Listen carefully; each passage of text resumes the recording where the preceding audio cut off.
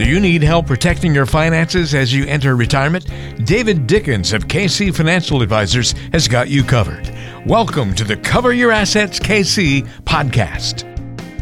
Hey there, welcome to another edition of Cover Your Assets KC. On today's show, we're going to be talking about some common housing questions, specifically from retirees, and what's to know about that topic and all those different moving parts. I'm Walter Storholt with David Dickens, President and Wealth Advisor at KC Financial Advisors, office in Overland Park. We're online at coveryourassetskc.com. We'll dive into the topic here in a moment, but first, David, how are you, my friend? You know, I'm doing really well, Walter. So my birthday is like right around the corner, and I decided it would be kind of fun for my lovely wife and I to go watch it. So that also right around the corner is the PGA Championship down in Tulsa. Oh, nice. Okay. So we're going to drive down. I got a daily pass to go down and watch a little golf and kind of celebrate my birthday while watching some golf in Tulsa. Nice. So about the time this episode airs, I will be walking down the fourth fairway, hopefully watching Tiger or Justin Thomas or John Rahm or somebody. Well, that'll be fun. And your wife is into golf as well, right? Like you guys golf together, if I'm not mistaken, from prior stories. And she kind of maybe not as diehard as you into the watching it, but plays it herself and gets into it as well. Is that right? She does. So Yeah. We've been married for almost 41 years. And when she and I were getting real serious, she kind of looked around my family. She didn't play golf at the time. And she looked around my family and goes, well, maybe I better learn this game because everybody in Dave's family plays golf. So That's great. Yeah, she's become pretty proficient at it, and we have a good time. We probably half my golf is probably played with her, so we have a good time with it. Wow, that's fantastic. I love it. And neat, because I know, there's couples out there where the golf is the guy's thing and the wife is like, oh, golf. So it's neat that you guys are able to connect over it instead and have a common and shared interest there. That's great. Yeah, it is fun. All three of our daughters play golf, which Neat. is kind of unusual. Yeah. And so it's nice. It's a really nice thing to share. It's a sport in the Dickens blood, it sounds like. And it's one that arguably you can play pretty late in life. That's the nice thing about it, right? Like golf and tennis, there's a reason they're popular among retirees. It's not the worst on your joints and some other things. So Exactly. that's a great thing. Well, let's talk about housing on today's show. Since you're feeling so good about things, let's dive into some important questions. It's a big, important question because I guess for many of us, David, it's maybe the largest asset we'll ever own or manage. I realize there may be balances of portfolios that might be larger, but in terms of a single item, it's going to be kind of the biggest thing in a lot of our lives that we'll have control over. And so we want to get that part of the equation correct, whether we view that house as a investment or if it's, just, hey, it's the place that we live. We just don't want any big surprises there because it should take a nice slice of the retirement planning conversation, both from a financial standpoint, lifestyle. There's a lot of things that sort of hinge on housing in retirement. So on this episode, we're going to cover some of those common questions that we get from retirees and hopefully hit on an issue that's probably on the minds of a lot of our listeners, David, especially with how crazy the market has been the last couple of years. You kind of can't go anywhere or do anything without talking about the housing market, even if you're not a buyer or seller. It's kind of in front of our faces all the time the last few years. So Yeah, houses on every street are selling for crazy prices these days. And so it makes you think a lot of different things about, the house you own or maybe the house you wish you owned.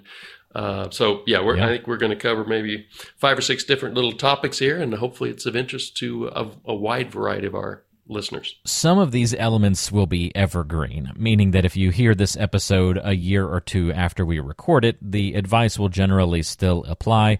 Some of these things may change rapidly, however. And this first one, let's start there, David, because it is what's in the news at this exact moment that we're recording this show in mid-May 2022, just for context purposes.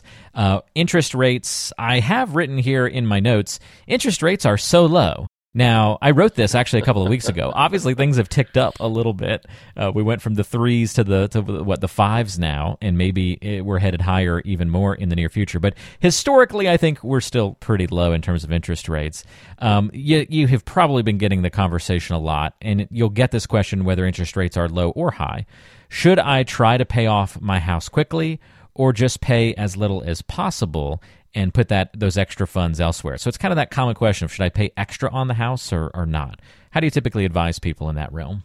Well, it's super situational. So most of my clients don't have a mortgage anymore because most of my clients are retired. And I have some clients that are retired that still have a mortgage. I got a smile on my face when you said about how rates have really ticked up, which they have. But my first mortgage, Linda's and my first mortgage was 1981, and it was 12 7/8% variable because you couldn't really get or afford a fixed rate mortgage back then.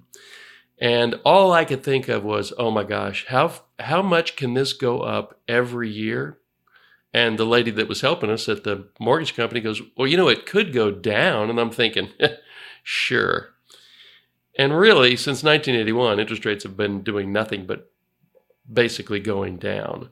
And so we have had a nice little tick up here, which nice if you're a saver, not so good if you're a borrower. But the answer I oftentimes give my retired clients who do have a mortgage is that as your advisor, I am not, and again, this isn't advice for anybody. This isn't specific advice for anybody listening to this, but it'll maybe give you some context for thinking about your situation. The clients that I talk to, generally speaking, I am not concerned about them having a mortgage because they usually have 3 or 4 or 5 years left to go. Most of what they're paying in that mortgage is principal. Well, that's just paying themselves, building up the principal, taxes and insurance. Well, they're going to have taxes and insurance after their mortgage is gone. So the interest component of an older mortgage is really fairly inconsequential to somebody's living expenses in retirement. So I usually don't get all worked up about somebody having a mortgage unless they're retired and they just moved into a bigger house with a bigger mortgage, and you're thinking to yourself, wow, that's going to be hard to maintain on the assets that I see that you have over the years. So it's a broader discussion, but generally speaking, I don't think there is a great reason to try to pay that last mortgage off quickly, taking money out of, especially if you have to take money out of an IRA, which is a taxable transaction, just to get rid of a mortgage, which is mostly principal, interest, and taxes. That is wise to realize. I believe that this is something that is going to vary from person to person. As with most things we talk about, you're going to want to look at your specific situation, but some good overall guidance there, at least some of the things that go into your mind, David, to consider when people ask that question. I think that's helpful. I imagine you also get the question from folks, it used to be pretty standard, pretty common. When you retire, you downsize into a smaller home in retirement. Seems like that's a little bit more of a debate now. Do people ask you if that's still a wise thing to do, or how much of a desire is it to do that downsizing? They do. And frankly, Linda and I are thinking about the same. We've been thinking about that for, a while, just thinking, when you get into your 60s, 70s, how long do you want to hold on to the big house that you raised all your kids in? And what are the benefits and obviously the downsides of having a smaller home? Downsides are, if you got a bunch of grandkids that want to come over, you can't have too small of a house. But downsizing has significant benefits that, pretty much anybody that thinks about it for 10 minutes can figure out. You're going to have smaller utility bills. You have less to take care of, which is pretty awesome, especially if you're still mowing your own lawn. You may get into a place that has maintained exteriors, painting and roofs and things like that. If you downsize, you might be moving into a newer construction, which would have a newer roof and a newer air conditioner or furnace. You probably would be moving into something that would have the first floor master bedroom on the first floor, so you're not doing stairs anymore. There are a lot of reasons, a lot of good reasons to downsize to a smaller home in retirement. But what gets tricky, and what Linda and I have been working through, is downsizing is different from right sizing. And so if what you really want is a home that's about 2/3 or 3/4 of what you had, but you want all upgraded electronics and all upgraded cabinetry and all upgraded countertops, well, you probably spend the same amount of money for the smaller house than you'll get for your current larger house. And that's certainly not downsizing in retirement. That we call right sizing. And that can be kind of expensive. So, be careful to know what your goals are. If your goal is to really get a maintenance-free place that costs you less, or maybe you're going to sell a house for $750,000, you're going to buy a place for $500,000. Well, that's $250,000 in your pocket. That's probably not going to be taxable. And that can be a really good thing to help your retirement along. So lots of different reasons to do downsizing in retirement. And I do discuss that quite a bit with my existing clients. Great guidance there as well. Downsizing, big part of the puzzle, no doubt about it. By the way, if you've got questions about your specific situation, always feel free to reach out to David. 913-317-1414 is that number to call to get in touch with the team at KC Financial Advisors. 913-317-1414 or online at coveryourassetskc.com. Let's talk about home equity lines of credit, David. With some, huge increases in home values, a lot of people thinking maybe I should tap into that, equity a little bit. So is a home line of equity or credit line a good place to borrow money from if you've got a major purchase like home upgrades, or maybe you want a new car and you want to tap into that equity instead of a traditional loan, or maybe there's some sizable medical bills somebody needs to deal with? What do you think about using a HELOC or a home equity line of credit? So I think in a lot of instances, it's perfectly fine. What it's not, when would those be? Well, maybe it's an emergency fund. Maybe you just haven't done a great job of building up an emergency fund, but you've done a great job of building up your home equity. And so if something that's truly an emergency comes in, having a home equity line of credit in place, where basically you're just writing a check to get cash, well, that can be a perfectly fine way to fund an emergency. But it's not a credit card, because it'll probably have a lower rate than a credit card. But what you need to understand when you're using your HELOC, your home equity line of credit, is that you're taking money out of the home equity that you've built up over time. And as long as you're good with that, as long as you're spending that money on things that are truly important to you, maybe healthcare, maybe a new car, but maybe not a new car that's 3 times as expensive as what you'd normally do, because you feel like you have access to free money in your home equity line. At some point, when you move out of that house, the home equity line of credit has to be repaid, obviously, and that just reduces the asset you have, which is your home equity. And then the other thing I'd be careful with, there are always fees that go along with setting one up. There's usually an annual fee for maintaining it. Sometimes when you borrow that money, maybe you only have to pay interest for the first 5 or 10 years, after which the loan has to be paid back, amortized over whatever that period is, 5 years, 10 years, 15 years. But what you want to do is, when you enter one of those agreements and start borrowing on it, you want to clearly understand what the terms of that loan, what those terms are. Because if you get to the point where you can't repay or make good on those terms, theoretically you could lose your house to the mortgage company, and that is obviously not a good thing. Yeah, that's a good point as well, David. So be a little bit careful on just saying, it's kind of like that, you open your eyes and it's like that big, a big pizza, and are your eyes bigger than your stomach when you see those home equity line possibilities? You know what I mean? Yeah, it's kind of a piggy bank that you've been funding for years, building up your home equity. So, it's up to you whether you're tapping that piggy bank for a good reason or a silly reason. And hopefully we always make only good financial decisions. All right, this next one's going to sound very specific, David, but there's a reason for it, because I know you've probably had people consider doing this in the past as a particular strategy.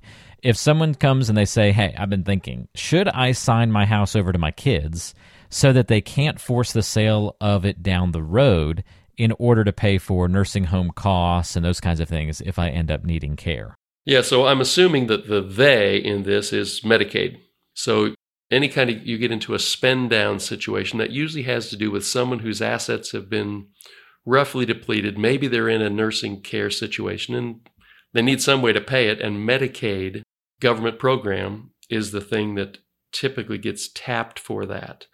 So a lot of times people say, well, if I can shuffle off my assets to my heirs, then Medicaid won't be able to get to those assets to recover the expenses that they've paid on my behalf while I'm in long-term care. The difficulty with that is that Medicaid has a 5-year look back. So what they're going to do is say, over the last 5 years, have you given away meaningful assets to people, including your family members or heirs who were going to get the property anyway? But you did that just to avoid paying for your own long-term care, and you want Medicaid to do it. And if you did that over a 5-year period, they're going to audit your financial situation pretty well, and they're going to find out, yep, gave away this IRA, gave away this CD, gave away their home equity in the effort to try to get their assets down to a very small level so that Medicaid would kick in. So no, you can't sign your house over to your kids in an effort to not have Medicaid take that asset if you do it within 5 years of needing Medicaid. Now, if you happen to have, your home is a protected asset if you have a spouse living there. So you don't even have to worry about it if you're thinking that you might need Medicaid, but your spouse is going to need a place to live. So that's a protected asset. There are various limits to how grand of a house you can have. But the Medicaid 5-year look back is super important as you're contemplating maybe needing some Medicaid. And what assets do I get to retain in my estate? And what are Medicaid going to take back? That's a big one. I know a lot of people I love the spirit, right? Like looking for creative solutions to those problems, but that's one area where we've got to be a little bit more careful due to some of those rules in place. They're always on the lookout for when we're trying to be crafty, right, David? Yes. Always keeping an eye out. Yeah, it's just a bill that otherwise, if you can't pay it, then the U.S. taxpayer is going to pay it. And, the Medicaid people are trying to play defense for the U.S. taxpayer. So it all makes sense, but it feels a little cruel if you get caught into that 5-year look-back period and your heirs end up paying for your health care. Yep, they pay the price in that situation, so be careful there. Again, we're talking about common housing questions from retirees. Another one, what complications, if any, could the house create when it comes to my estate plan? So kind of taking that previous conversation a little bit further down the line under more normal circumstances. Yeah, so a lot of times when we get into estate planning discussions in this podcast, I will mention the 3 most common things that have to go through probate because things weren't put into place before the person died. So those are usually bank accounts, your automobiles, and your house. So regarding this, the complication would be if you don't have a beneficiary designation on file at the county where your deed to your property is located, then it doesn't matter what your will says. It doesn't matter what notes you've scribbled to your heirs. Somebody has to gain title to that house before it can be distributed to your heirs. And that's going to happen in probate court, and you're going to pay an attorney thousands of dollars. You're going to wait, you as the heir are going to wait 6 or 9 months, and then eventually you'll get possession of your parents' home. The way to avoid all of that is to have a beneficiary designation added to the title of your home. And you do that at the county courthouse. It's a do-it-yourself process, or you can pay an attorney a relatively modest sum of money, maybe $300, $400, $500 to do that for you. But you actually have to do it. Again, it doesn't matter what your will says. Your heirs won't gain title to your home without taking it through probate unless you put a beneficiary designation on that. The beneficiary could be your trust. In our case, the beneficiary is our trust, and our trust says who gets the house. You could name your 2 or 3 or 4 kids. You could name grandkids. You could name nieces and nephews.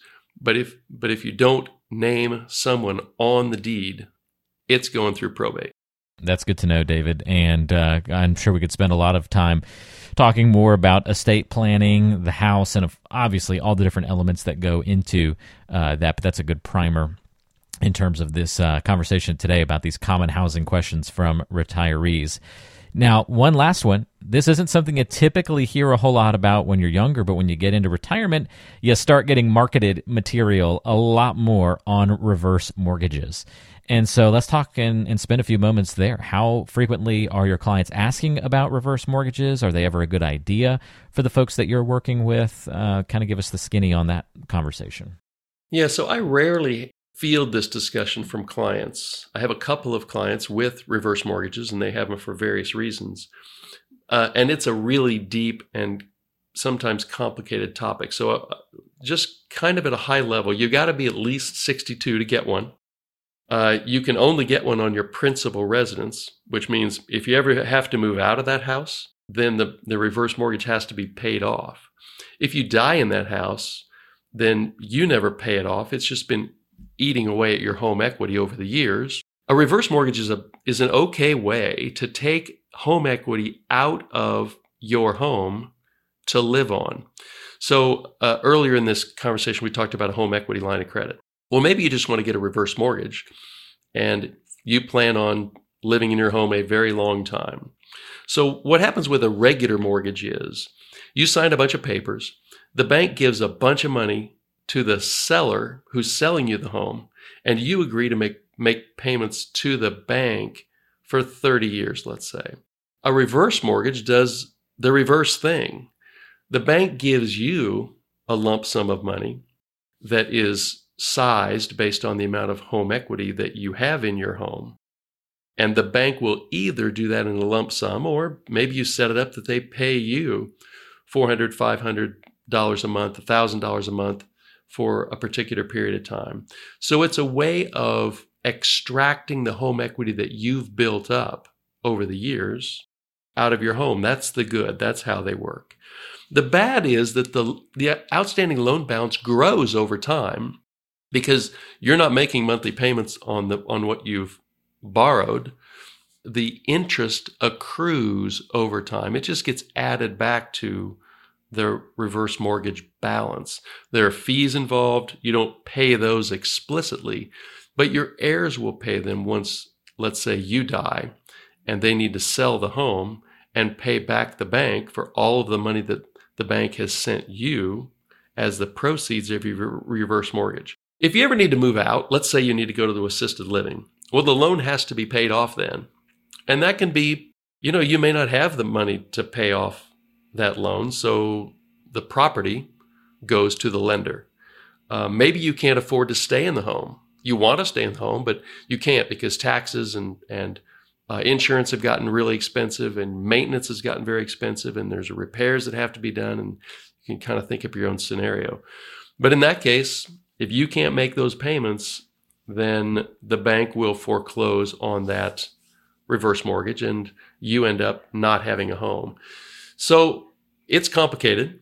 It's very situational based on somebody's retirement situation. It can be a good source of retirement funds, but you got to understand you're just spending down an asset of yours that you've worked years to accumulate, that being the home equity in your account, in your home equity in your home.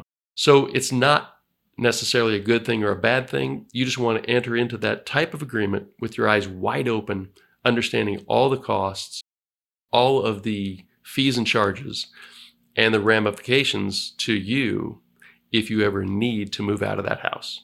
Very good. That's a really good breakdown and a starting point for understanding reverse mortgages and the conversations that retirees typically have about that topic. And if anything that we've talked about today strikes you as something you want more information about, or you've been putting together a financial plan and haven't been able to really dive into, whether it's just haven't gotten there yet on your own, or your advisor never really kind of analyzed some of these housing questions with you, give David a call, and the team at KC Financial Advisors can see how the house fits into the overall financial puzzle, what you can do to make sure that you address some of these major concerns and make sure that you're on the right track. The number to call to get in touch, once again, is 913-317-1414, 913-317-1414, or go through the website to get in touch and find out more information at coveryourassetskc.com, and we'll link to that contact info in the description of today's show. David, appreciate the help and the guidance. I know that these are some questions that you're fielding, and you're working on housing stuff with your clients. We didn't even talk about like investing or real estate as an investment, and I know you're getting questions about that kind of stuff as well. But today's show mostly dealing with kind of like the personal questions about housing in retirement, but certainly a big piece of the puzzle, right? It is a big piece of the puzzle, and it's a little different for everyone. But frankly, when you get to retirement, you're looking at all the different assets and how am I going to piece together my retirement income and the inheritance I'd like to leave to my heirs. How can I piece it all together so that I make really smart decisions in retirement? And housing is always a piece of that. In fact, next week, we're going to talk about 5 common IRA mistakes. This isn't really a listener question episode coming up, but these are all questions that I get from clients on a regular basis. So I'm piecing together a podcast for next week on 5 IRA mistakes. Hopefully that'll be super valuable for people that are nearing or in retirement as well. They won't have names on them, but they might as well, because that's how common they'll be. So I love it. So 5 IRA mistakes to avoid. That'll be the next time around, right back here on the Cover Your Assets KC podcast. So come back and join us for that. Until then, for David, I'm Walter, and we'll look forward to talking to you again soon. Have a great week. Investment advisory services offered through ChangePath LLC, a registered investment advisor. ChangePath LLC and KC Financial Advisors are separate companies.